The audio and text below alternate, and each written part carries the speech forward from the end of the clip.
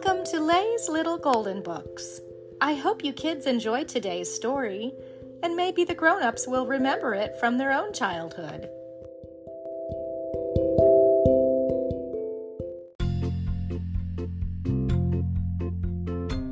Bugs Bunny and the Pink Flamingos by Gina Ingoglia, a little golden book.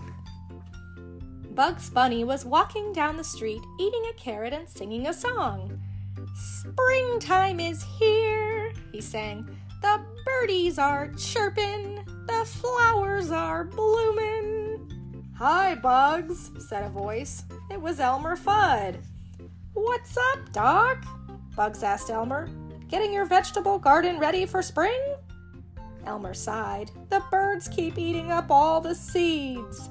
"That's a shame," said Bugs. Just then, along came some of their friends. Daffy was pushing a heavy lawnmower. "Shouldn't you be doing that on the grass?" asked Bugs. "I just got it fixed at the repair shop," said Daffy. "Now I have to go home and mow the lawn. I hate that job." "I've got to plant these petunias," said Porky. "They're my favorite flower," he added, smiling at Petunia Pig. "But all that bending over wears me out." "I hate to say it, pal," said Bugs, "but if you exercised more, you'd bend over better." "Well, I've got to get going," said Petunia. "My fence needs painting." She looked at Bugs. "You're lucky you live in a rabbit hole," she said. "You don't have spring chores." "Right," said Porky and Daffy. "Listen," said Bugs, "I have an idea. I could use a little pocket money. I'll go into the gardening business and do all your spring chores for you. What do you say?" "I say yes," said Petunia.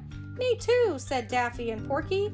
"What about you, Elmer?" asked Bugs. "No thanks, Bugs," said Elmer. "I love taking care of my vegetable garden."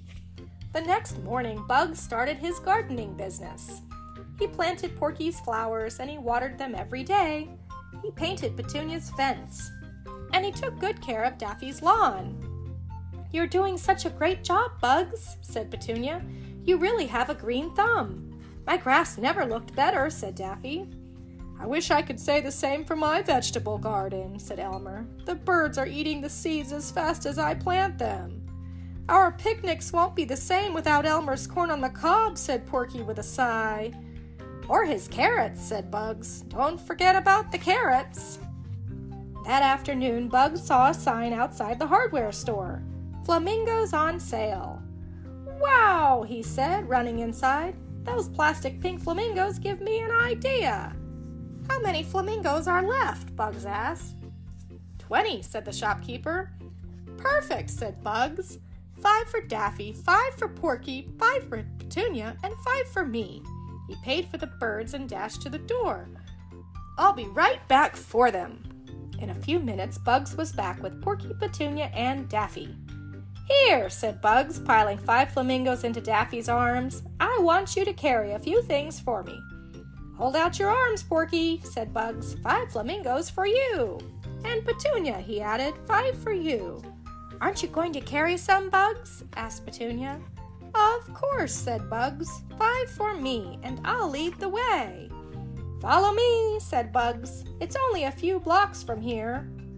"A few blocks?" groaned Porky. "I don't think I can carry all this." "Sure you can," said Bugs. "We'll be there before you know it."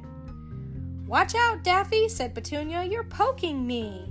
"Sorry," said Daffy, dropping a flamingo. Porky bumped into Daffy and more flamingos fell to the sidewalk.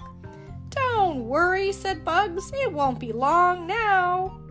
Bugs stopped in front of Elmer's house. "Hi," Elmer said. "What are you doing with all those pink flamingos?"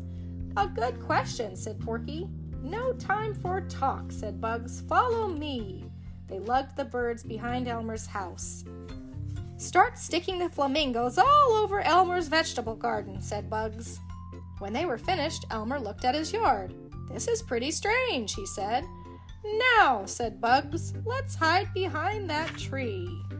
As soon as they were out of sight, they heard a loud chirping sound. "Here they come," cried Elmer. "Those awful birds are going to eat the seeds." As soon as the birds saw the flamingos, they squawked in surprise and flew away. "They've gone," said Elmer. "The pink flamingos scared them." "Exactly what I thought would happen," said Bugs. "Bugs," said Elmer, "I don't know how to thank you. You've saved my vegetable garden." "Now we'll have corn on the cob for our picnic," said Porky. "And carrots," said Bugs. "Don't ever forget the carrots." The end.